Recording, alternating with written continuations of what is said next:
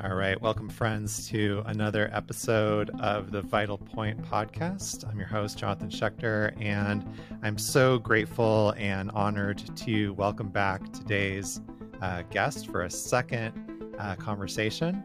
Her name is Acacia Lewis, and ordinarily, sometimes I have like a little bio that I read off of for the description of the guest, but today's guest is really a multi-dimensional, multifaceted, just incredible spiritual person, being, and someone that I'm really honored to talk to and consider a friend.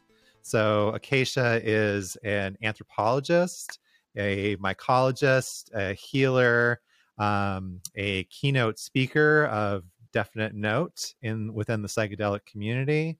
And just from what I've gotten to know of her, just an explorer, and really wonderful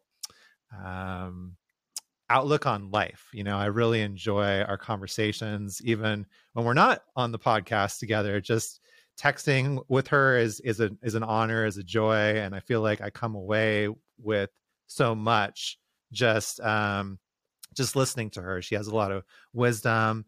And the first conversation that we had for the podcast was one of the most popular. And that's no surprise to me. It was so interesting. We talked about Quetzalcoatl and the Mazatec lineage of psychedelic mushrooms, and so much more. Like, if you haven't listened to that episode, go back after you listen to this one. I'm sure you won't even need to be coaxed, because you'll be like, wow, I want to know more about Acacia and her story. So Acacia, anything you wanted to add to that? No, I think you just about covered all bases. Thank you. Hi, I'm Acacia Awesome. Lewis, and you're listening to the Vital Point Season 5. Thanks for having me, Jonathan. And so, Yeah, it's my honor. Thank you. Yeah, so tell us, like, what you've been up to lately. Like, I know you're into so many different things, and I saw, same. you know, like, I was really interested in you went to back to Mexico and was doing some exploration there of these different ancient sites.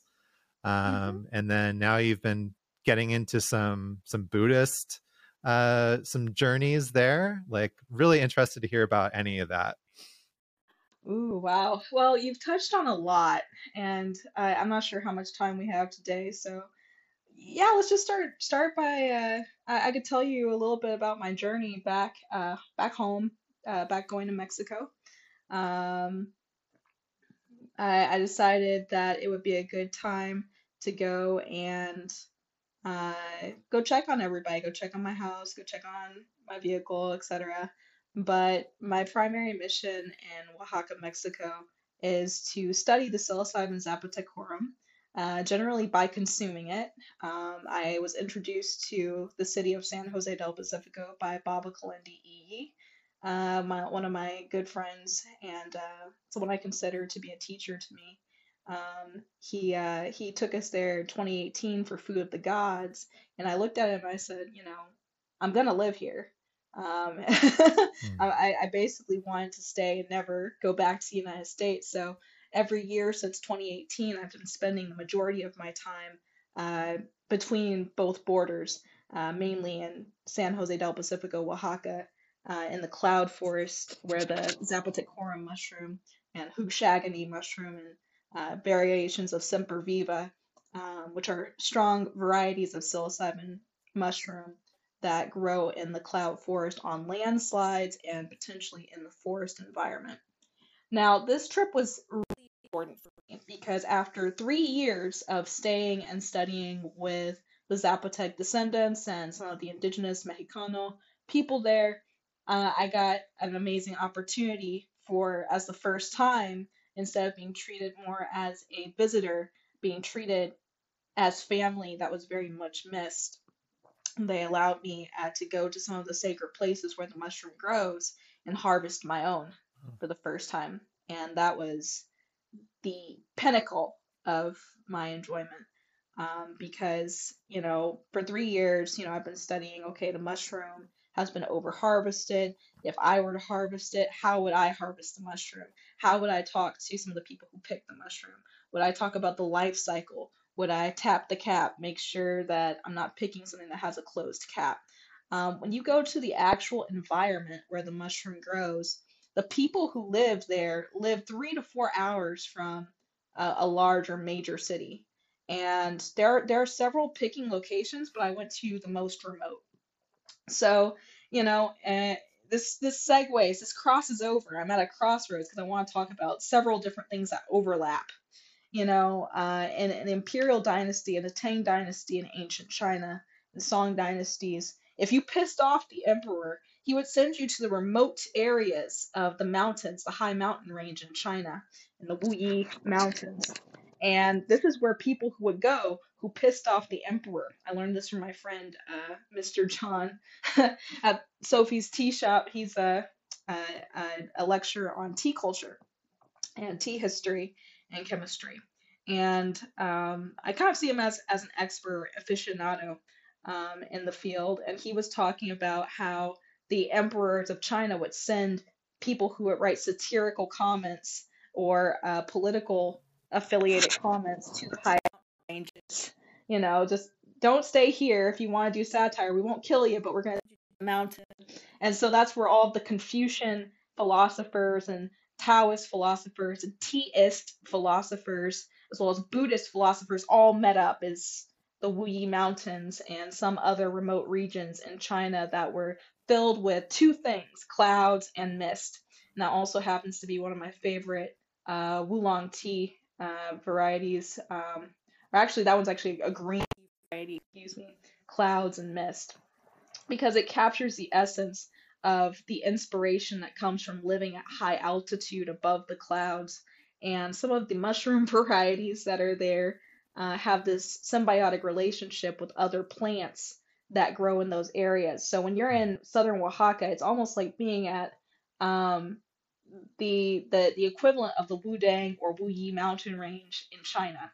You feel the same sort of energy of wisdom and this old men walking with large canes hundreds of miles on their own, up these mountain roads with big long beards looking like Lao Tzu and long eyebrows, and they're just like, keeping on, keeping on. They're like 70 years old, 100 years old. And there's one brother, Dali. If you've ever really lived in the mountain in Oaxaca, Mexico, you've met Brother Dali. He's an elder who eats fresh turtle eggs raw for breakfast every day. And he's convinced that because the turtle has this longevity, he's gonna live a really long time by eating these turtle eggs. He looks great for his age. He's well over age 65. He's still walking for miles. And he's an inspiration to me. I got the honor of getting him some mushrooms from the restaurant slash tea shop where you get the mushroom tea from the elders there in Oaxaca, Mexico.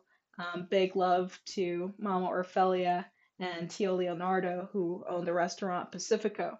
That's where Baba Kalindi took us for our first mushroom tea experience and bufo experience. And they've been my heart in Mexico for a very long time.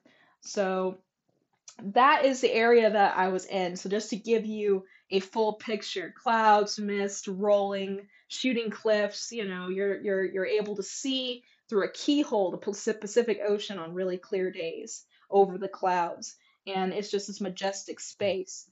And so I go there, for solitude. I go there for study. And I feel that, as a lecturer in psychedelic research, people hear mushroom, mushroom, mushroom, but they don't understand this is a lifetime of practice and solitude, practice and solitude. And there's no way that I could continue eating mushrooms without that practice and solitude. And so that's been a part of my driving force towards healing this entire time. And so when I say this entire time, what's this entire time mean?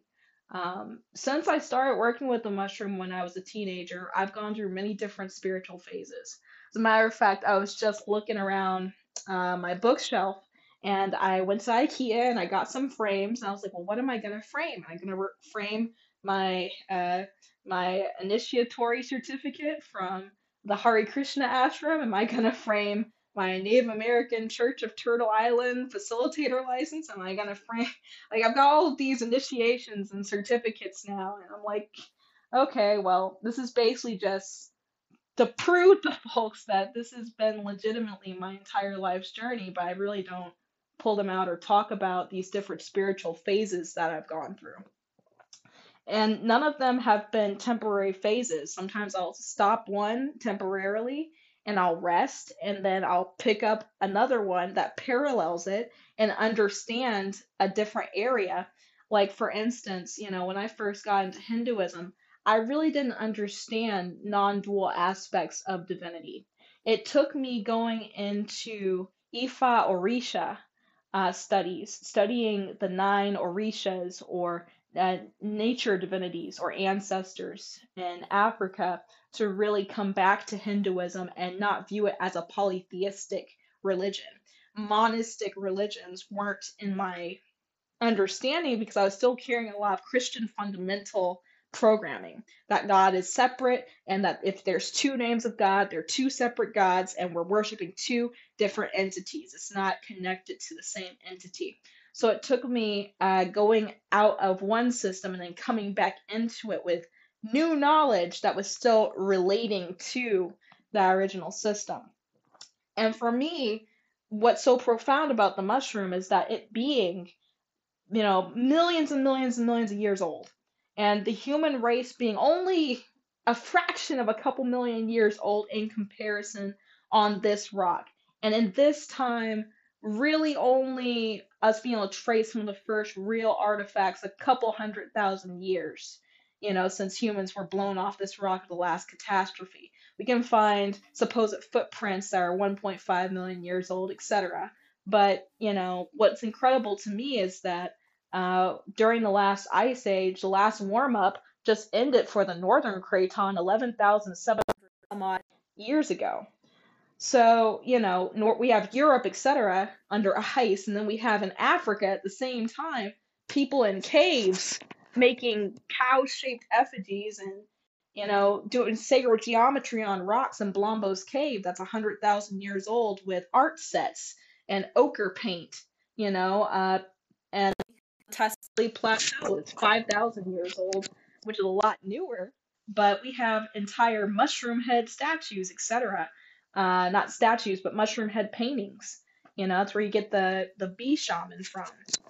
The Tassili Plateau mushroom headed beings that have boots on and skirts and all sorts of things. So we have to keep in mind that mushroom use is not simply available with the advent of domestication of cattle. There were proto-cattle before there were what we think of as cows now. There were much larger poop-producing beings that would have created a perfect and ideal sort of substrate for these mushrooms that are dung-loving or growing on poop psilocybin mushrooms. And the early Buddhist priesthood and the early Buddhist monks knew this. As a matter of fact, Buddhism was first started by a man named Padmasambhava, who converted the Bon people of Tibet, who were an indigenous culture who worked with shamanic plants and fungi. And he didn't really add too much. He really just brought them all together and united them under one cultural religion, Buddhism. And he even converted the mountain demons, it's said in the ancient texts, into Dharma protectors, and negotiated and tamed certain demons and turned them for good to work for the benefit of liberating all beings from suffering. And so when I read books like Mike Crowley's Secret Drugs of Buddhism, I have it somewhere around here, it's in my space. When I read that book, I am immediately captured by the fact that even in Africa, the Oshun and Olu are words for the mushroom. And if you know anything about African spirituality, Oshun is a goddess of love, and milk and honey and fertility and the river and water. And the mushroom is 90% water, you know? And so the mushroom, even in Africa, most of the cultures in Africa, even in the Ivory Coast, the mushroom is called the mushroom of knowledge, the psilocybin mushroom, or the conicide mushroom, because there are Plutus, or Plutes, as they call them, conicibes, psilocybes, Pinaleus. We talk about psilocybin mushrooms a lot, but there's a lot of psilocybin containing mushrooms that don't have the word psilocybin in the name. And the conicide mushroom is one that's used in Africa traditionally in the Ivory Coast. If you look up an article from Suleiman, Medicine Journey, 1995, Paris, France, you'll find many different articles about a man's expedition to a healer in the Ivory Coast who used the mushroom of immortality and the mushroom of knowledge to heal his patients by allowing them to deal and contend with or fight with their spiritual double in their dreams and then come out healed the next day. So you would get sick. The healer would say, okay, you're going to get sick and you're going to eat these mushrooms and you're going to want to go to sleep. And after you go to sleep, you're going to wake up and you're going to get well. And that's just a lot simpler than how Westerners view it. Oh, you got to have the certain setting. You got to stay up all night. You got to sit in the lotus pose. You got to do this, that, and the third. You don't want to fall asleep. And what's ironic to me is that many other cultures don't place so much importance on the concept of ego that Westerners do. And Westerners really only do that because of Freudian concepts that were introduced long after the mushroom was utilized. And I think we have to be very cautious when we try to fit a several 100 million-year-old entheogen into a 400 or 500-year-old philosophical concept.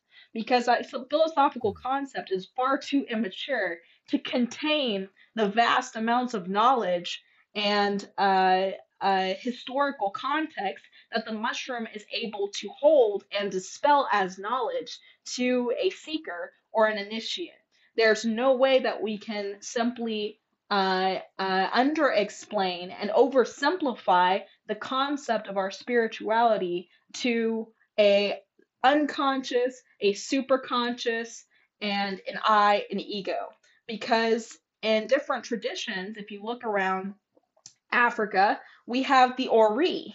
And the Ori is the higher self or the throne of your power. You'll see little hats that have seats on them and a little guy saying in the seat, what's on your head. And we have different deities that are installed into your head, literally, different spirits that are programmed into your divine presence so that now, as you become a priest of Ogun, Ogun comes through your body, this very powerful spirit that is healing and nurturing and a warrior and has all of these qualities. And in Tibetan Buddhism, we see the same type of behaviors when we talk about Devata Yoga or Vajrayana Buddhism, which is all coming out of a psychedelic context of we have thousands of deities, none of which are real. They're all created in the mind, but they have very real qualities, and these qualities can be developed through meditation, speaking the mantra, and combination with Amrit. And Amrit right now, like the saffron water I just drank a couple of days ago for my first initiation, are all entheogenic plants. Saffron being an actogen, very much like MDMA, containing MDA. And I don't care what anyone says, a little bit of saffron water in your hand, when paired with the words of power, when paired with the positive intention, when paired with the right prayers, can be stronger as a psychedelic than a 20 or 30 gram mushroom trip. Because you are completely present in the moment, you're not thinking about yourself, you're listening to the transmission of the ultimate truth from an honored teacher or a beloved and respected teacher.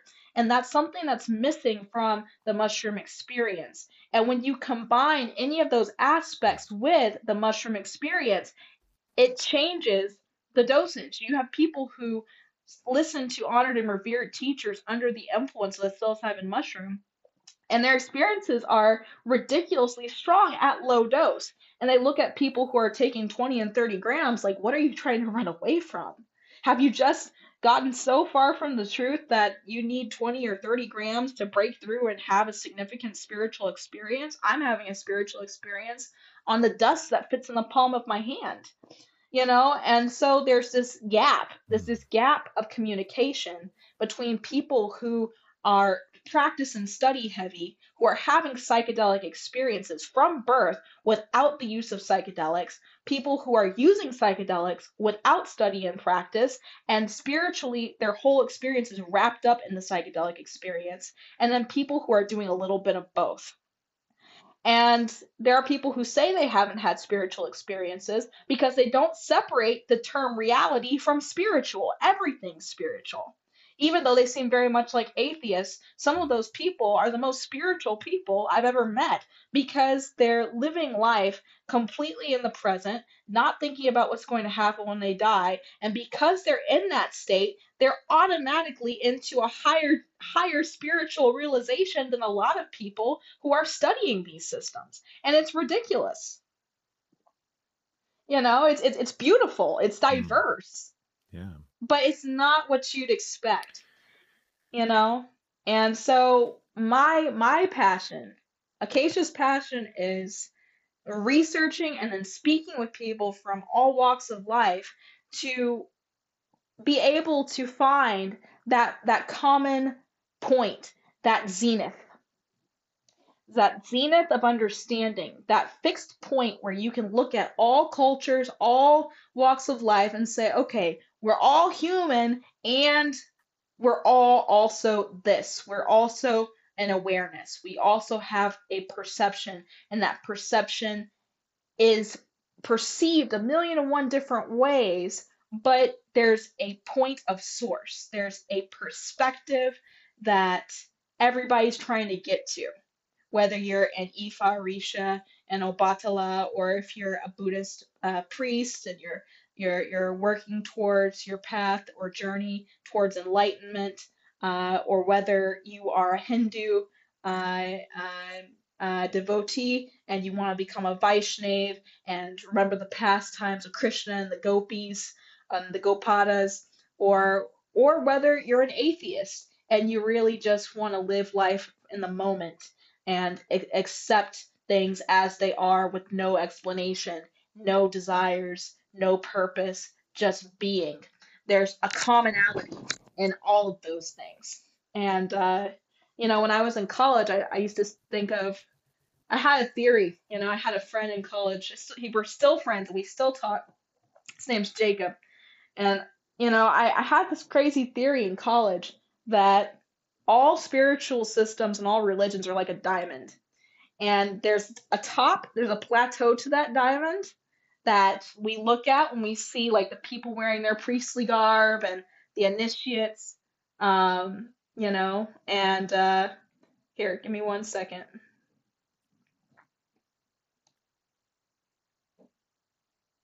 All right, here we go.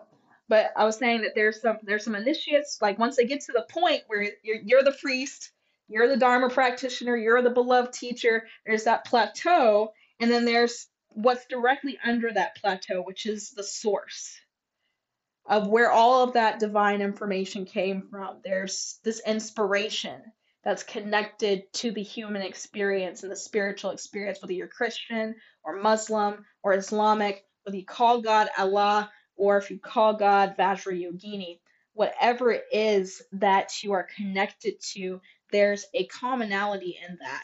And I wanted to see if we could get physicists who are studying quantum states to also work with theologians from all different walks and backgrounds to try and settle the quantum debate of the nature of our reality. Because I strongly feel that quantum particles are simply super highly densely information packed sentient beings. And if you read the sutras very carefully, you'll find different excerpts to back that up. being billions of Buddhas inside of a mote of dust, if you will, or 144,000th of a molecule being that which is the personality of the Supreme Godhead. The smaller and smaller you get, the closer and closer you get, that there's something there that is projecting light or information into this reality. And we're all trying to communicate with it because when you do, miracles take place. And that's what I like to study.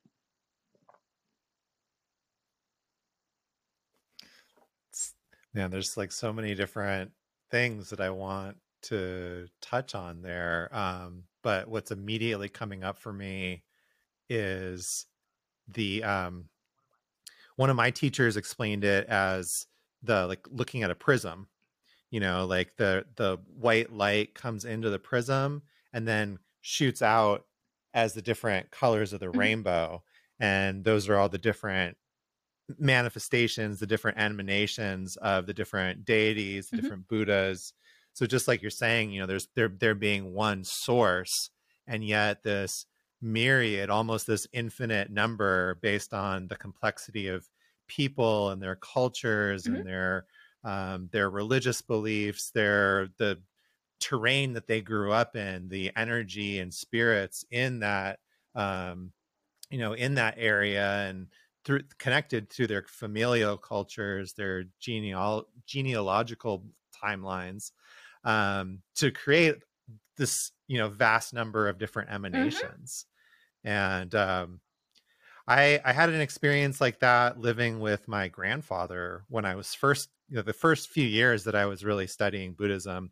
And I felt like at that time, like I really felt like I had like a superiority complex, like, oh, Buddhism is better and more evolved than the Judaism that I grew Mm-hmm. up in. And my grandfather was like a devout Catholic, and so in the beginning, like I was kind of looking at him, and I'm sure he was looking at me, and we started to have these dialogues, and where like I was able to like put that feeling of superiority aside and just be curious. And a lot of the things that he would tell me about Catholicism, it made sense to me within the context of the Tibetan Buddhism that I was, learning about. Like he would tell me about these different emanations and different appearances of the Virgin in these different places at the same time, and how like these documented miracles. And whereas maybe a few years before that I would have been like, well, I'm not a Catholic, so I don't believe that. Like in that moment I was able to say like, oh, this is exactly like what I'm when I go to my Dharma study and they talk about the different emanations of Tara, like, and that the Buddhas can be in the same place at different places at the same time and have these different emanations. It all kind of it all makes sense. It's just looking at the same thing in a different way. And so like that was a really humbling experience for me to get that different perspective, like just to see somebody else, somebody with really strong beliefs and really like centered in their spiritual being, but in a way where I would have not been curious before. Like it would have been like, oh, well, you're Catholic and I don't believe in that, so what do I have to learn from you Yeah, I you want to know speak to something to that because I think we all go through that coming from wherever we landed and whatever system we found ourselves being pushed towards or told that this is the right way. And for me, I really had to heal my relationship with other people and understand individual spiritual realizations have value and appreciate people's perspective on an individual level rather than a religion level. Because my mother is a Christian and Mm-hmm. my mother prays a lot, but her prayer is not everybody else's prayer. Just like if you're a Buddhist monk and you're doing a mantra for Vajrayogini and doing one for Manjushri, her prayers were very intricate and profound, and she'd be up at 3 or 4 in the morning praying for hours. On New Year's, she'd pray all night long, all the way through the night. I always think that she was kind of weird or something for doing that. And then as I've grown in my own spiritual practice, I have a deep admiration and reverence for her spiritual practice. And, you know, with the mushroom, the thing that really gets me going is the fact that in the Bible you have manna, and a lot of people discuss that Mhm. manna may be a hallucinogen. I believe that is ergo. That's what I think. That's what my gut says. I don't have the proof to back it up, but there's some folks on YouTube who believe the same thing, and they got more proof than I do. So you can look that up. But I do truly feel that it's not when you renounce the world and you renounce and say my belief's better than your belief that you start making progress. It's when you start uh, allowing the spirit of kindness and compassion to move through you in such a way that you start profoundly affecting your environment and those around you. And rather than renouncing the world, you start improving your environment as a friend of the deities, as a technician of the sacred, if you will, as a servant of the divine, and the servant of the servant in those that you speak to and those that you interact with. And it's not just casually saying, oh, I'm not going to get into politics, or oh no, I'm not going to talk about this with so and so, or oh, I see that there's something wrong and I'm not going to say anything. It's going into prayer and being active in your prayer, being active in your ability to make changes through source to your reality. And the collective unconscious waking up and saying, wait, we have a say as well. But you have to be moving in righteousness and goodness towards healing yourself. You can go the other direction, but there's going to be consequences to that you might not like so much if you decide that you're just going to dedicate yourself to um, activities that are less than wholesome, to destroying your environment and whatnot.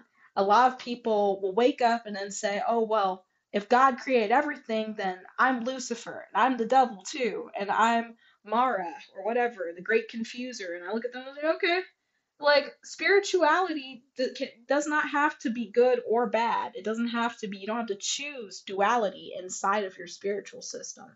Because I feel that just like Patmos and Pava converted the demons into Dharma protectors, so such can we take these darker activities and put them to good use. Like, when I was first working with the mushroom, I came up against my rage and my anger, and I had to make a decision to not kick out my rage and anger, but to create a conduit that was righteous anger out of it. So I wasn't lashing out about stupid stuff and using my energy for the wrong reasons. I was saving that energy so that I could use it to protect others and to fight against forces that were actually destroying things, And that's like taming your own demons and feeding your own demons so that they can then propel you towards your destiny in a sacred way.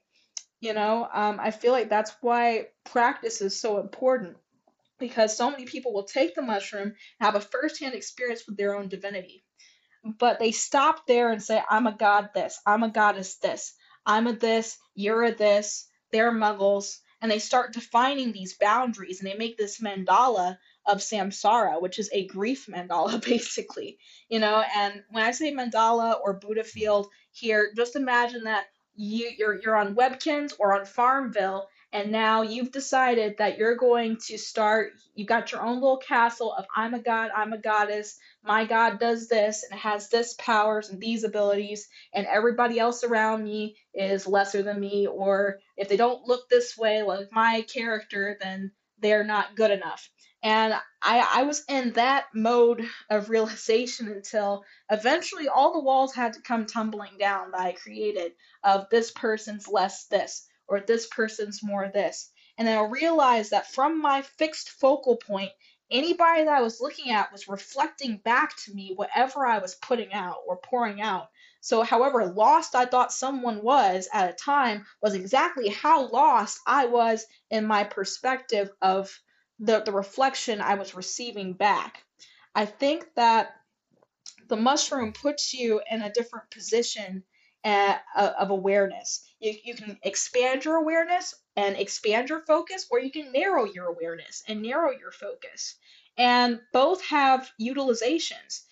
Some people go one direction and then all of a sudden turn around and go the other direction and zoom way far out. And you're like, whoa, man, I don't know where you're at, but they're like, I am Jesus now. I died for your sins. Worship me. And then go completely left if you don't honor their newfound spiritual identity. And there are people who actually go into asceticism and go live in a cave for the rest of their life and humble themselves to the point that they end up starving to death because they thought that that was the way. And there's no wrong or right way, but there's definitely ways where you can go through a lot less suffering, you know? And personally, that's why I'm attracted to the middle way. That's why I'm attracted to practice, solitude, and psychedelic use because I feel that you can get lost in the practice just like you can get lost in psychedelic use. You can start judging people again and thinking that you've got it figured out and that everybody, you start putting those walls up and dividing yourself from yourself essentially. And you start creating this echo chamber of you got only your Facebook friends, only the people that you talk to that echo what you want to hear. And then when you come up against somebody who gives you the slightest bit of resistance, you're like, oh, that guy was an asshole. I can't believe that he said such and such and such. And I found that when we are strong enough to accept others for who they are on an individual level and challenge ourselves to be empathetic to whatever situation that they're in, we put ourselves not in the position of authority, but we put ourselves in the position of the servant to ourselves. And because of that, other people want to help us because that's the reflection that they then show because we've taken ourselves off of that pedestal of enlightenment and lowered ourselves to a point that now we're attracting all of the help that we need and also helping those as a result because all we want to do is help others. And what Mike Crowley said at his lecture was in his book Psychedelic Buddhism, he lays out that people should really start with the Hinayana tradition first for a year. Stay pretty, ascetic, don't do any psychedelic drugs, and just study, and do your meditation practice and really ground deeply, into your first empowerment or your second empowerment. And then progress to the Mahayana Buddhist system, or then you have enactogens like MDA and MDMA, the saffron water, and then you just dedicate all of that positive energy to serving others. Are you there? Hello? Okay. Yep. The camera went out. Yeah. So, yeah, all I'm right. here. And once you dedicate Okay. yourself to serving others, then you'll go into Vajrayana, which is the tantric path where you're actually introduced to the mind of the Buddha, which is inside of your own mind. And then you can actually start working with the psilocybin mushroom in your third year of development. I really like that because I've seen a lot of people, crash into the psilocybin mushroom. And, for me, I was doing higher than average doses from the very beginning, and I really enjoyed it. But at the same time, when I first heard Kalindi Iyi talk in my late teens, he was talking about the Kala chakra and the sand mandalas that the Buddhist monks would create and look into and travel into these places of learning and healing and development, and that these mantras had specialized vibrational tones that shifted you to different altered states of consciousness and whatnot. That piqued my interest on another level because I noticed that there are a lot of people coming in who were eating the mushroom but not really pairing it with any practice so that they could sharpen steel with steel or sharpen iron with iron to be able to carve oneself out of clay, so to speak, through your practice, and then also make yourself usable. Rather than just being on display as a spiritual person, what were you doing for your community? What skill were you honing into? Were you becoming skillful in herbalism? Were you becoming skillful in medicine work? Were you becoming skillful in massage or whatever it is that you do? You can utilize the entheogens to perfect and bring out the subtle qualities in your practice. And without that practice, you end up just on the internet talking about mushrooms all day and bufo or whatever the heck that you're doing, and you're just doing stuff to say that you did it. And it lacks that depth and that integral power that comes from being grounded in something that is bigger than you, that's in service to others, and ultimately going to help somebody else out in the end. It's the daytime work that goes along Mhm. with the nighttime or secret Mhm. work that I don't think people put so much emphasis on, you know? Um, Yeah.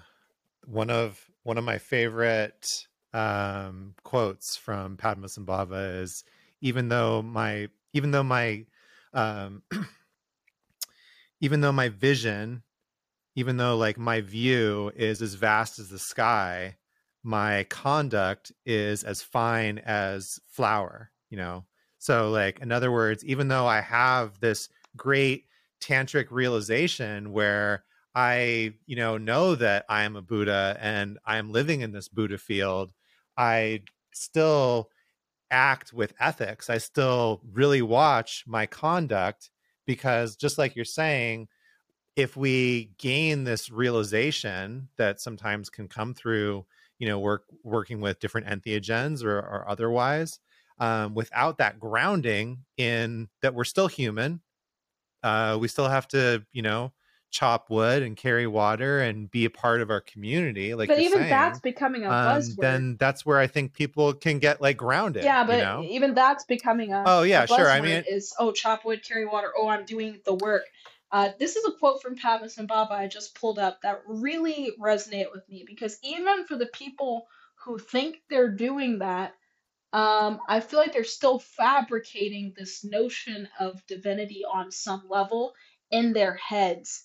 And there's this quote from Padmasambhava that, you know, that allows you to kind of see through the fabrication trap. Even in Vajrayana Buddhism, when you're working with your empowerment, etc., there are many different forms that this empowerment can take, and you're not self-identifying with that form. It's a different kind of relationship. And it says, you may wonder, is mine nothing? It still shimmers and flashes forth like haze in the heat of the sun. You may wonder, is it something?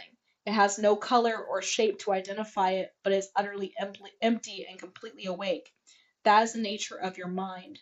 Having recognized it as such to become certain about it, that's the view. To remain undistracted in the state of stillness without fabrication or fixation, that is the meditation. In that state, to be free from clinging or attachment, accepting or rejecting, hope or fear towards any of the experiences of the six senses, that is the conduct. Whatever doubt or hesitation occurs, mentally call on your master for help. So, that's the quote that I wanted to pull up because for me, I took that into a psychedelic experience and I recognized that there are so many ways that we become hyper suggestible under the influence of psychedelics, mhm. where we trick ourselves into thinking that we are doing something more really than what is to be done. We'll fixate on these small activities and we'll start basically mentally masturbating about doing the work, you know? And I just wanted to put it out there that that's something that you can let go of because when you try to milk it for merit, you're really creating a deficit for yourself. And then you feel this attachment to doing these activities, which then ends up in revulsion towards people who do not. And so if you stop fixating and you stop fabricating, you create this vortex and it just kind of opens up all of this creative information that comes through you. And Kalindi would talk about this organic singularity that occurs when the entire community starts accessing this organic intelligence, this infraparticle intelligence purely for what it is, not without a filter, not trying to put it into, a freaking container. But when we all start utilizing this connection, it's like there's this quantum entanglement between the intelligent source or the intelligent spirit inside of all of us, inside of your heart, inside of your mind. And when there are a lot of people tapping into it at the same time, um, what the Tibetans call turning of the Dharma wheel can take place, where we all start elevating our consciousness on a certain frequency, and we push forward and simultaneously elevate our vibration to a higher space. And not even just the vibration of this reality, but if you're on under the influence of the mushroom during a time when there's 15 other people also taking the mushroom and going to a certain frequency or place, like Kalindi talked about the interdimensional village, it's a meeting space where we all see each other as we truly are, which are, divine beings. But we're all connected in that one mind, one heart, one love. And inside of that space, when there's enough of us who flood into that place and communicate with each other, when we come back to this reality, it's almost as if somebody melted this world and then put it back together differently. With it's like even the walls seem happier, you know. The things that happen in our lives and to our loved ones are just profound healing, profound miracles happening. Somebody who literally didn't have a place to live finds a house right down the street, or somebody who didn't have any money, who we prayed for in that space, or we sent positive energy in that space, is suddenly victorious and wins $100 or $2,000. There are profound things that can happen when a group of people come together and go into those spaces with that practice and with that discipline of not fixating on it, not fabricating it, but allowing your connection to source to be what it is, free from distraction, and to communicate on that wavelength. There's some magic that takes place where organic intelligence, or the hive mind of many thousands of beings all sharing a prayer or being in a sangha, if you will, a community that is able to push forward past our human limitations and really make real change happen on this planet. And I think that's the purpose of world meditation. I think that's the purpose of a sangha praying to bring forth the second golden age. Except when you bring in the psychedelic medicines into it, sometimes you can get even more work done. So how would you recommend sort of starting on that path? Because I think one of the things that I just heard you say, in terms of not fabricating it, at least in my experience with Buddhism, they talk about the relative bodhicitta and the ultimate bodhicitta. The ultimate bodhicitta being everything that you talked about in terms of your mind and the nature of mind, the nature of You have to reality, start generating it. and being able to realize that, right? But starting with the relative being like where you're at, and like sort of, I don't want to say this cliche of like fake it till you make it, but that is sort of a good way to describe it. And you're putting that intention out there into the world. You're starting to say, oh, okay, I'm not going to think just about myself. I'm going to start to think about other people. I'm going to treat other beings as if they were Or me, my mother. you know. I'm going to treat them with the same compassion and Mm-hmm. care, right? So I guess I'm curious what do you think is a good way to get started with that path that's ultimately going to lead to that ultimate Start realization? practicing some form of discipline. It doesn't matter what religion you are for this. You don't have to be studying to generate bodhicitta. You don't have to be a Sufi or a monk or a Hindu devotee to do this. I think that any form of discipline that brings your focus to the current moment is going to eventually help you get Mm, there, because heaven's in that moment. That universal love is in that moment. That other mm, dimension's in that moment. And whether you're an atheist or a Buddhist or whatever, or eating mushrooms, it doesn't really matter. But the closer you get to that in between space between now and infinity is where that magic takes place.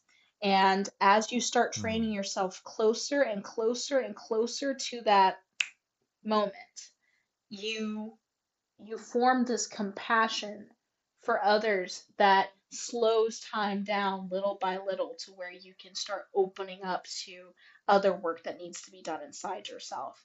And I think people can yeah. start doing that by maybe microdosing if they feel like they need some help. Just put it kind of a matter of factly. It's like you can do meditation and mindfulness and stuff, and it might take you 20 years, or you could just go in at high dose. And now I agree and I disagree with that simultaneous, because you can have some high level realizations, but without having a prepared container, it's kind of like taking a shower and then sleeping in a garbage pail.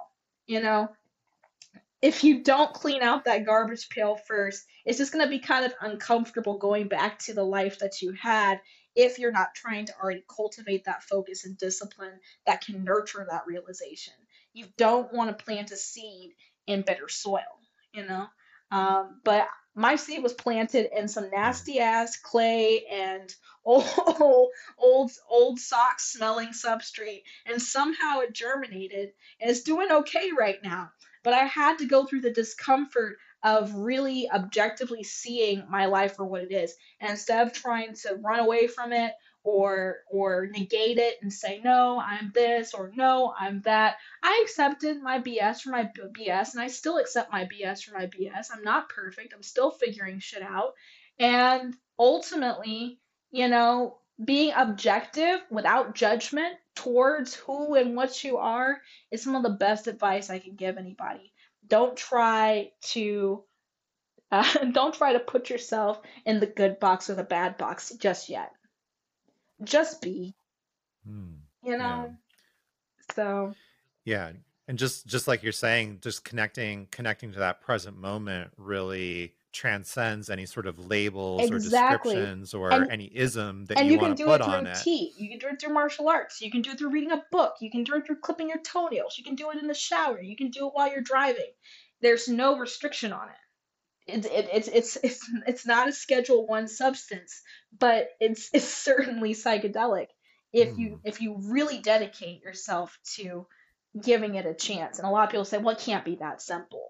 And that's how all of this is. If you're gonna say that, then of course you're gonna right. make it hard for yourself. But many Yeah. Buddhist monks said, I think Thich Nhat Hanh said this, forgive me if I'm wrong, but he said that enlightenment is like the eyelashes are. We think it's something that's way, way, way far away, but in a split second, it could be right in front of your face, and you not see it because you're still looking for it elsewhere, you know. Yeah, and that's the magic of the mushroom or Mhm. other entheogens is they like sort of pull that veil away and give you access to that split Mhm. second shift. But then, like you're saying, it's like being able to bring that back into the rest of your life. And like, how are you bringing that divinity into the How rest of are your life? you practicing? I've Yeah. been really interested by, yeah, I've been really interested in like how the things you've been sharing about tea ceremonies and like, you just mentioned that, you know, any sort of ritual, any sort of Yeah. activity can be elevated to Ancestor that veneration level for me as well. of, of connecting with the divine. Ancestor veneration for me Yeah. was a huge step forward, because after my teacher died and my wife died, I was left just feeling like completely abandoned in this reality, and that's after having done the practice and being very much immersed in seeking guidance and having good teachers around even then. And, just putting somebody's picture in a frame, putting a candle next to it and sitting with it. And really just sitting with grief and sitting with loneliness and allowing my mind to connect to that their spirit in my heart and realizing that they're not dead, as in gone forever, but merely transformed. Mm. And that I would have to get better at Mm. my shit, really, to communicate with them if I really wanted them in my life. And that to understand that they could still see me raw, unfettered, um, completely torn apart, and still have love for me. It brought me back to this space of, Yeah. okay, I can do this. I can still live. I can still go on. I can still practice. It's not all a waste of time, you know? Because Mm. when something happens to Yeah. you where you question why you've been placed here and if this was all just some kind of sick joke and if you should really just take your life right now and make the excruciating pain go away, sometimes a picture from a beautiful space can change all of that if you just allow yourself to meditate on it. And sometimes Mm. spirits can reach I through and say, hey, I see you, I love you. And that love might be all you need to stop from consuming you, you know? And yeah. yeah. I, I got to see Thich Nhat Hanh teach in person one time. It was an honor, and he spoke about like the people in our life, our relatives not being gone because you can look into your hands hmm and see them, they're literally there. and that they're literally in the palm of your hand. And like if that it's okay to feel grief, like it's okay to miss them, but at the same time, it's that duality, right? It's that understanding, like yes, they might be gone in this form and they're also right Well, here. We that, carry them with us at that's all also times. really great for people you're related to, but not so great for people who you're not physically, related to. Um, like partners, even though they are physically imprinted into your DNA, sometimes it's nice to be able to allow their energy or the signature of their voice to linger on you because that's in your Mm, heart, yeah. um, Yeah, I think it is in your heart. Like we were saying at the sort of in the beginning of this talk in terms of the hmm quantum particles, like I really feel like the people that we're around and we spend time with, and especially if it's more than just having a conversation with somebody on a bus hmm stop or something, like it's the people that we're intimate with on these different levels. They're changing the quantum and states you of carry their the DNA particles in that are you a part too. of us. You still Yeah, every time you share a absolutely. glass of water, I mean, if you put it that way, of course. But what I really meant was, you know, I've spent a lot of time looking at my hands and my arms and stuff on mushrooms. And, I feel like because I am brown, I tend to think more of my brown-skinned ancestors. I don't really think about my Mm. partner as much as being like an ancestor, even though she very much is an ancestor now. Now the term ancestor has extended to include anyone who's crossed over.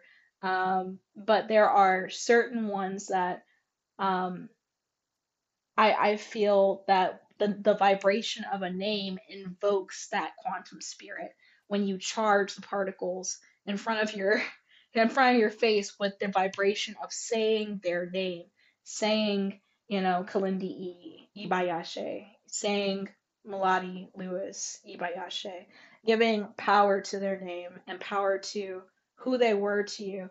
I feel like it invokes them back into this space through your mindfulness and establishes a deeper connection, you know, um, with them, even outside of like what's physically inside of you, you know.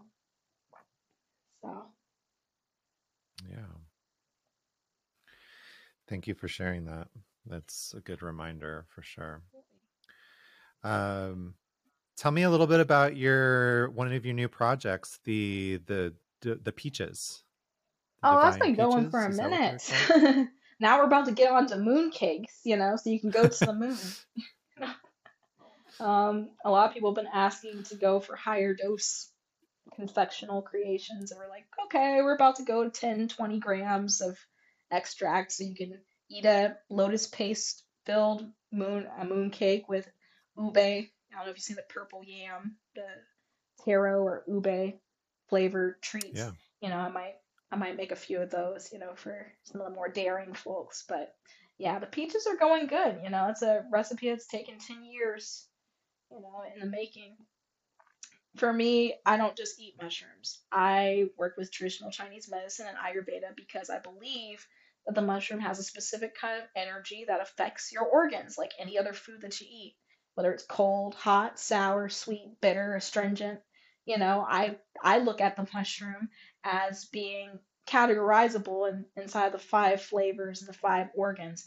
And so, since it's kind of sour and a little bit bitter, a tiny bit sweet. It's affecting the gut, the liver, and the kidneys. And modern science has proven again and again that even though psilocybin is safe, it does put some stress on your kidneys, as far as if you're going to eat it a lot. I was talking to a guy at the Buddhist Empowerment who's been doing mushrooms his whole life, fresh mushrooms in Bali. And this is a man who's been following Guru Rinpoche for 50 years, 60 years. He said, I've been following him so long that you were in your last life when I started following him. So that was amazing. And we were talking. He said, yeah, when I first discovered mushrooms, I would eat them every single day for a year until it would just make me physically nauseous. I'm like, well, you're supposed to give it time in between. He's like, I know that now. But at the time, I had just discovered them on the beach, fresh in banana leaves in Bali, and I was just eating them and eating them. And I got really sick, and I remember in Secret Drugs of Buddhism, Mike Crowley's book, he talks about the nettle leaves of Milarepa and how for people who are eating mushrooms, nettle cleans out the livers and makes the urine very sweet to the taste. And a lot of gurus would utilize their urine as amrit. They eat the mushroom and then transmute it, and the psilocybin would come out in the urine free from toxins because it would convert to psilocin in the liver. So, or they eat Amanita muscaria, and just like the shamans in Lake Baikal region in Russia, who eat the Amanita muscaria dried and then utilize their urine to give as a sacrament. This is a sacred tradition.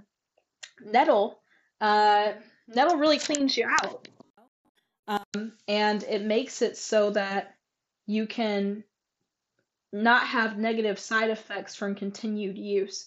So when we talk about the immortal golden peaches, um, you know, I put in certain things that are known to counteract the negative qualities of the mushroom because it's a yang jing tonic, meaning that it affects your kidneys, it gives you vitality, but in exchange, a lot of the indigestible chitin or spores could clog you up a little bit if you're not careful. And of course, it's just going to stress your system because your body thinks it's poison at first, unless you break it down to psilocin or just chew it all in your mouth and let the sublingual psilocin be carried by honey that you'll eat with it and glucose into your bloodstream directly. And then you just have the original Mayan or Mixtec experience that way. But if you're just eating them and swallowing them without lemon or anything, it's best to take some nettle tea the day after so you're not having any body aches or whatnot.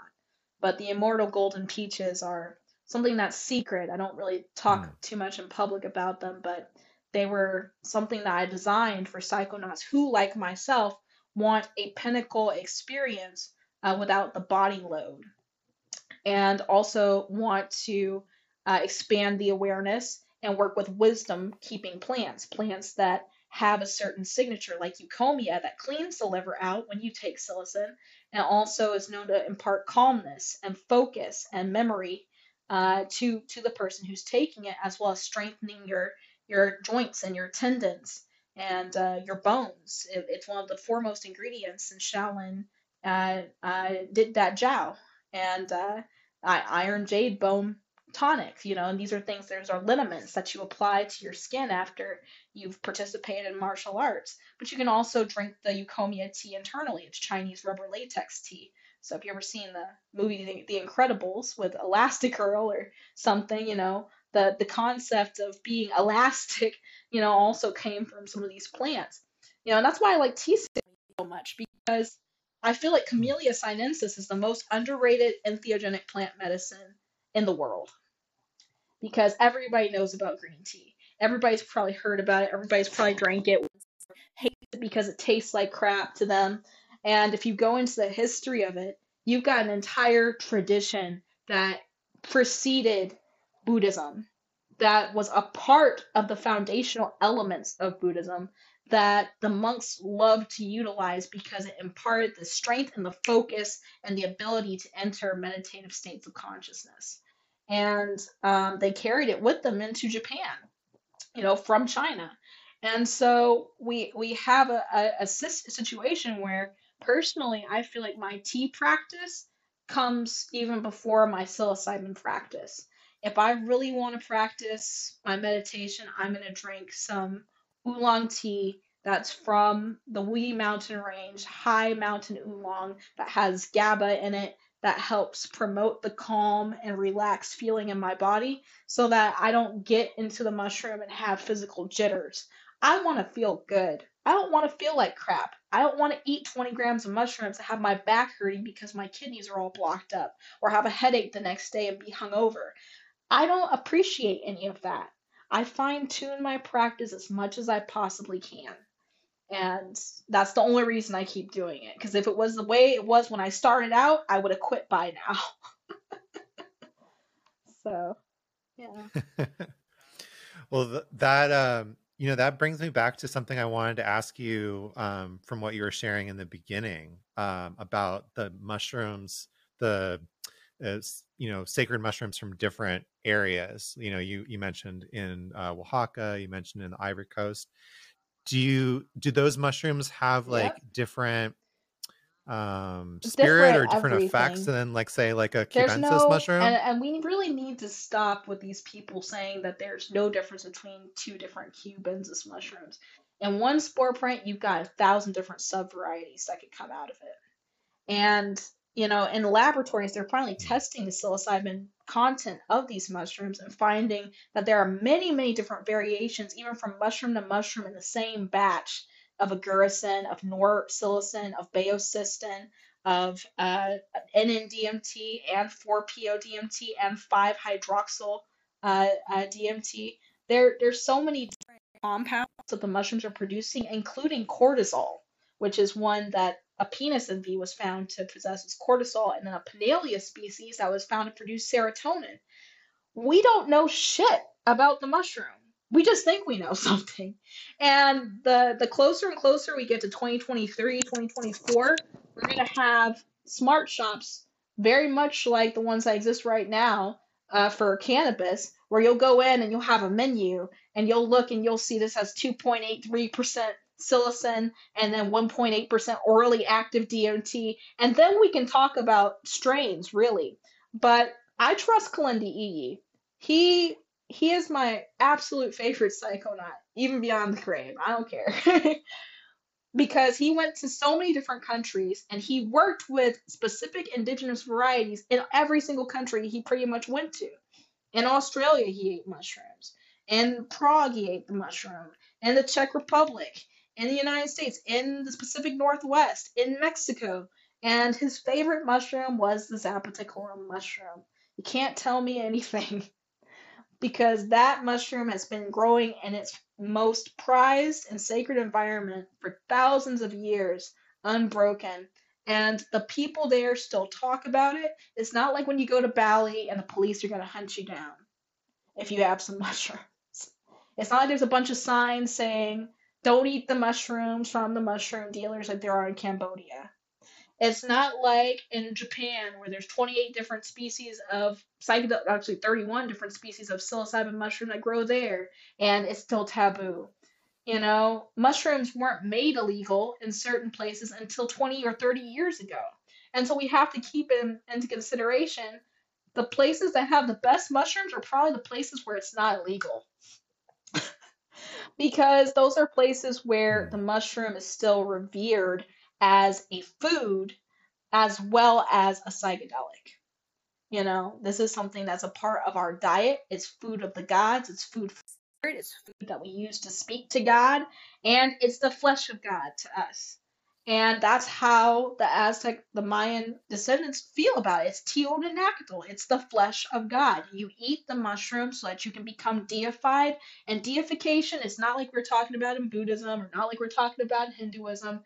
It is the same at the core of the highest level of realization, which is becoming one in concert with the rain, the clouds, the stones, the earth. You are literally disappearing into the matrix, basically. You're going into the background. You are now invisible. That's what deification means, is becoming teotl. And total, or teotl, is the equivalent of the indifferent, genderless, desireless, and sometimes nameless monistic great spirit of the Aztec and Zapotec priests. And that is something that I value very much about Aztec philosophy that is lost, very much so due to a lack of study and Western voices talking about the polytheistic nature of Aztec spirituality, having no concept of what actual Aztec philosophy really is. And so I say, read the book by James Maffei, Aztec Philosophy, University of Maryland.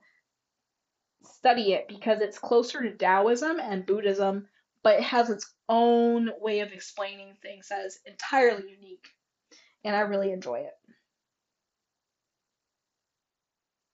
Hmm.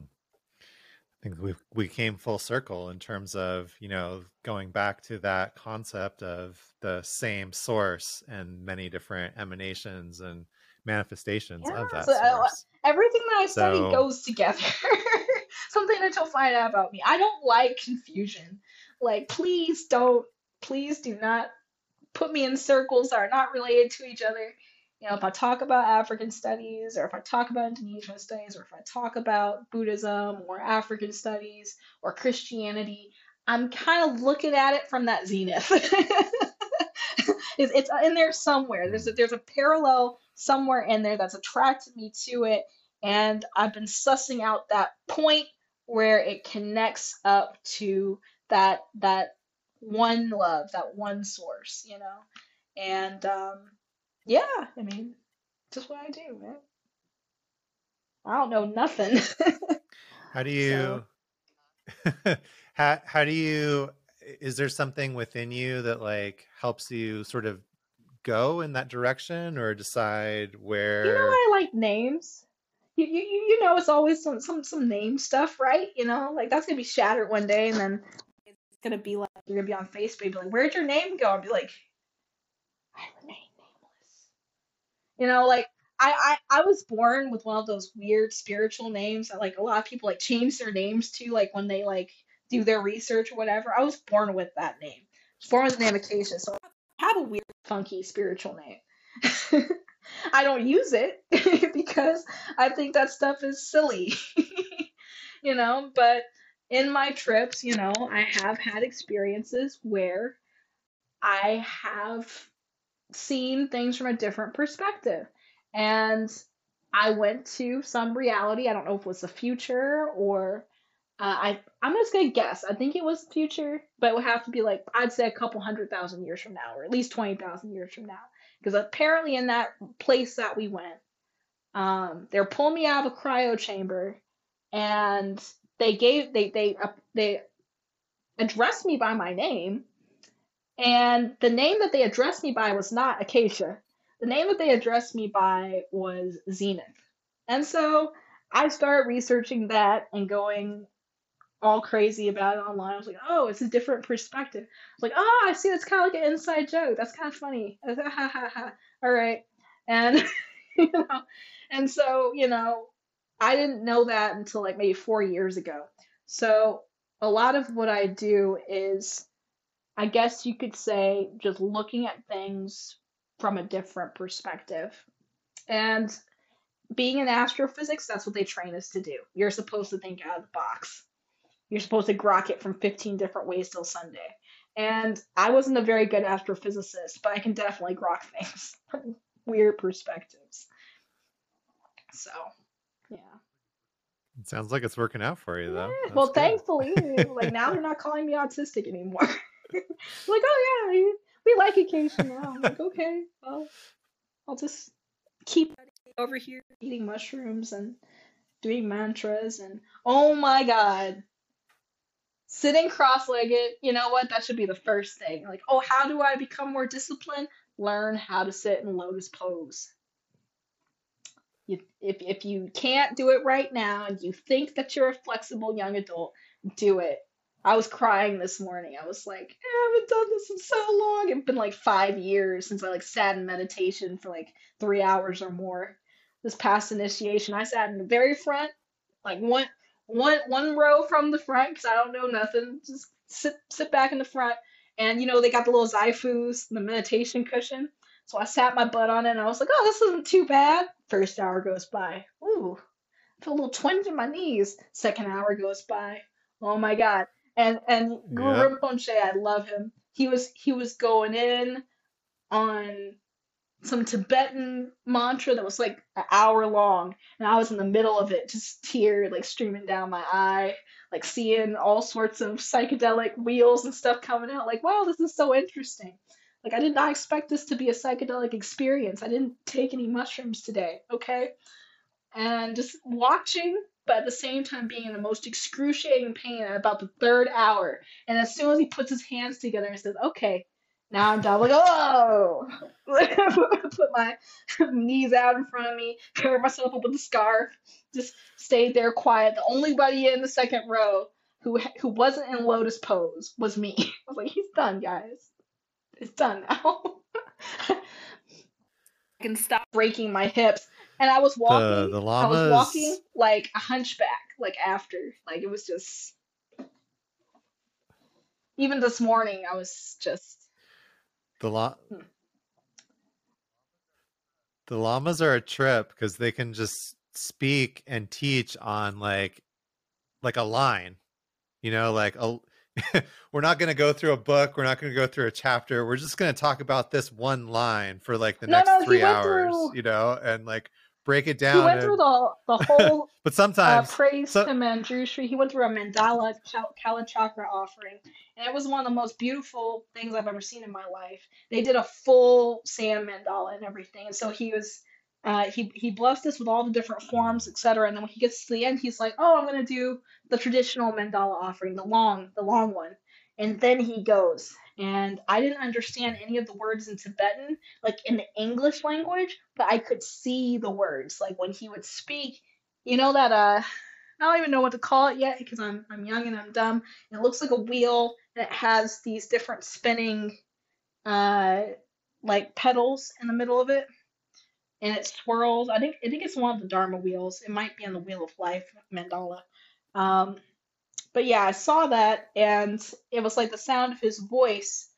I could hear like singing in the background, like Tibetan throat singing in the background, and then see this mandala kind of being created as he was speaking these things.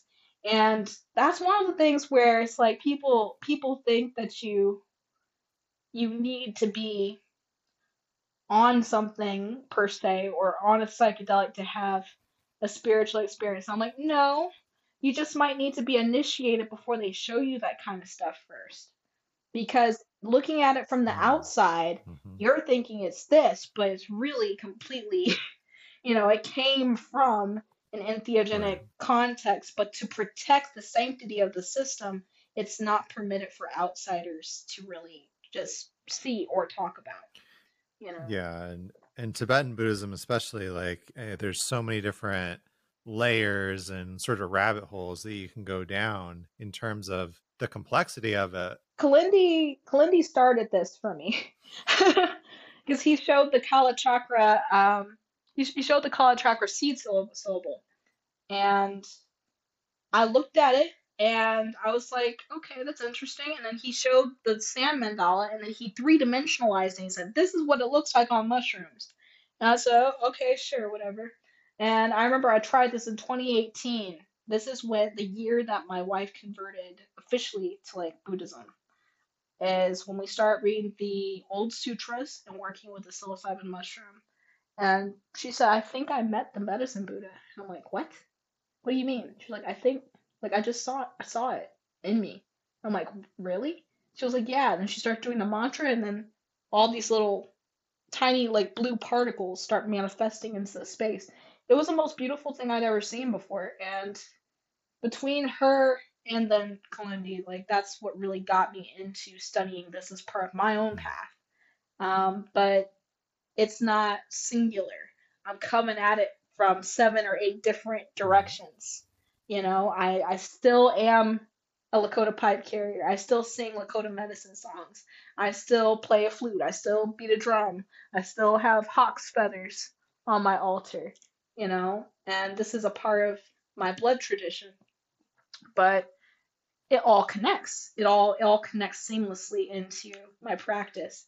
But the biggest takeaway for me out of this whole experience like this past week is tea ceremony, working with the signature of specific Camellia sinensis plants or green tea plants that were collected by hand in a specific mountain on specific rocks that were around at the turn of the advent of Buddhism and the advent of Confucianism and Taoism.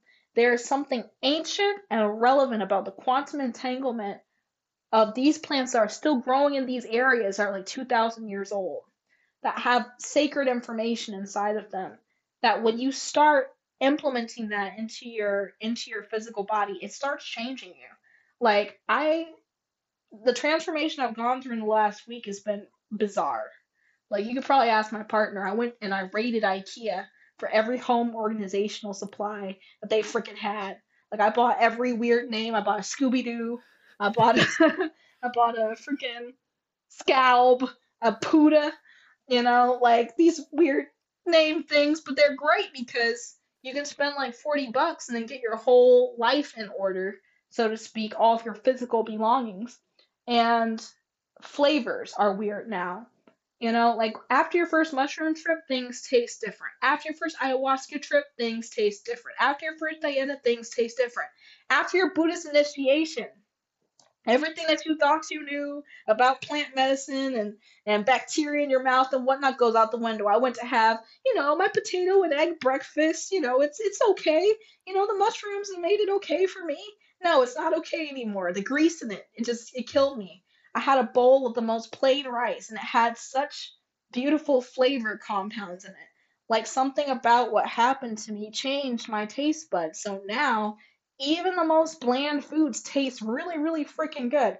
And as a result, tea is like going to Willy Wonka and the Chocolate Factory and going to the machine where you press Thanksgiving dinner and they give you like a little berry and you put it in your mouth and now you can taste the whole Thanksgiving dinner. That's what tea is like. I have one tea called Golden Goddess, another called Amber Orchid, one called Pole Star, and then I like to get one from the shop called Everlasting Happiness. And each one is a different trip, Hmm. and it's just that level of sensitivity. Most people don't have that level of sensitivity, and they also don't know how to brew it at the right temperature and for the right time, and how to also respect the plant and then brew it in the technology of the Zisha pot or the purple clay pot that has certain minerals in it that affect the flavor and make it taste better. People don't understand that these tools aren't accessories, they're really part of the ceremonial or traditional aspect of the ritual of drinking tea. And that's something that's simpler than most rituals that you can get into fairly affordably.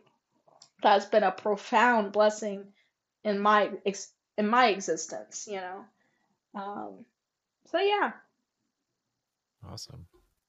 Yeah, it's that's, I think we came full circle on that as well. The how getting more sensitive, getting more in tune to your experience, whether that's with medicine or with tea or with food. Um, it's something I didn't know that it was going to happen to me. Like I thought, like, oh, I'm just going to keep taking more medicine and more mushrooms. the longer I go. And it's like, no, actually, it's going to be exactly the opposite. You're going to start cutting back. You're going to start getting the same experience or a deeper experience with less. Like, and there's a certain sense of, It happens over yeah, there's a 10 certain years. sensitivity, like you're saying, and all of a sudden you're like, oh, I can't eat this anymore. You'll work your way all the way back down and you eat 1 gram and you have like a 20-gram trip. Well, then that's when you have to say, okay, I still don't know shit. Let me take 5 grams again. Once you work your way all the way down, work your way all the way back up, then work your way all the way down. Then take 2 years off. Then do it again. And you tell me how you feel. It's going to get more profound every time you work all the way down to like the point 1, point 2, 0.001. You could just take a little bit, then you just hold the mushroom and then wait like 6 months and then actually take 5 grams if you want to do it that way. I call that apprenticeship. If you really want to apprentice under something, you don't just go all the way up and say that you did it. You go up, and then once you get up there, your sensitivity to point 1 starts there. And then you go up again, and then you come back down, and then you find the practice dose, and you take like a year or two off and do practice in solitude, then have an experience with something like Zapotecorm in Oaxaca, where it's really connected to the land and to the people, and then eat it in a village like that, thinking only about others in the village. Really take care of the guy who owns the pizza shop, say some prayers for the lady who's making your tea, connect to the community of the indigenous people who are protectors of the mushroom. Then come back to the United States and do the same thing in your own community. Connect to everybody in your community, help them out with their individual needs, wants, desires, where you fit in, and then do that in the world stage space if you are called to do so, or just stay in your community and be a vessel of healing. That's something that's what my mission is right now. That's what I did, figuring out. Beautiful. Aho. So I think that's a good place to wrap it up for today. What do you think? I would have fun talking. Believe me, I have such a good time. I would just call you, but then you would say we should have made a podcast, and I'd be like, yeah, we should have made a podcast. There are some people that I am blessed to know that are like that, where it's like, man, like I wish we were recording this conversation right now because this is good stuff. Yeah. So if for people that want to get to know you more or learn more about you, where should they go? How can they do that? I've become a more in-person person because of COVID and the whole Zoom meetings. I used to have a school, I still do, a Divine Master Alchemy. I don't teach online anymore because these things are really hard to grasp without being in person. And even more so long distance and trying to live a whole life. So don't ask about the classes unless you want to do stuff in person, but I'm in the Bay Area. And you can reach me on Instagram or via text message for those who are really low tech. I'll send you my number if someone asks how they can contact me. And then also Acacia_Lewis on Instagram. It has been a pleasure once again. Looking forward to the next time we get to chat, and really appreciate you sharing your knowledge, your wisdom, your understanding, and just your perspective. It's just lovely. Really appreciate it. Thank you. And if you've enjoyed this podcast, and I know you have because I've been enjoying the heck out of it, don't forget to subscribe, leave a review, follow Acacia on Instagram. And don't forget that regardless of what modality or practice you're called to, the vital point is to practice it. We don't get knowledge just from looking at the book. You got to read it. You got to meditate on it. You got to contemplate it and talk about it with teachers and people that know a little bit about it. And that's how we keep it going. So whatever you're doing, whether it's meditation, plant medicine, breath work, tea ceremonies, don't forget to practice. That's the vital point. Sufism. That's right. Something I like to talk about maybe next time is different systems and traditions of dispelling wisdom, whether that's like Sufism just came to mind as well. So maybe we'll talk about that another time. All right. You heard it here first. Part Yeah. 3 coming soon. All right. Thanks, everyone. We'll see you next time. Cool. Hope you enjoyed this episode. And if you did, I'd love it if you leave a review. Follow me on Instagram at Blue Magic Alchemy if you'd like to learn more about transformation, integration, and how to connect through coaching, breathwork, and meditation. Remember that regardless of the methods you're practicing, the vital point is to practice.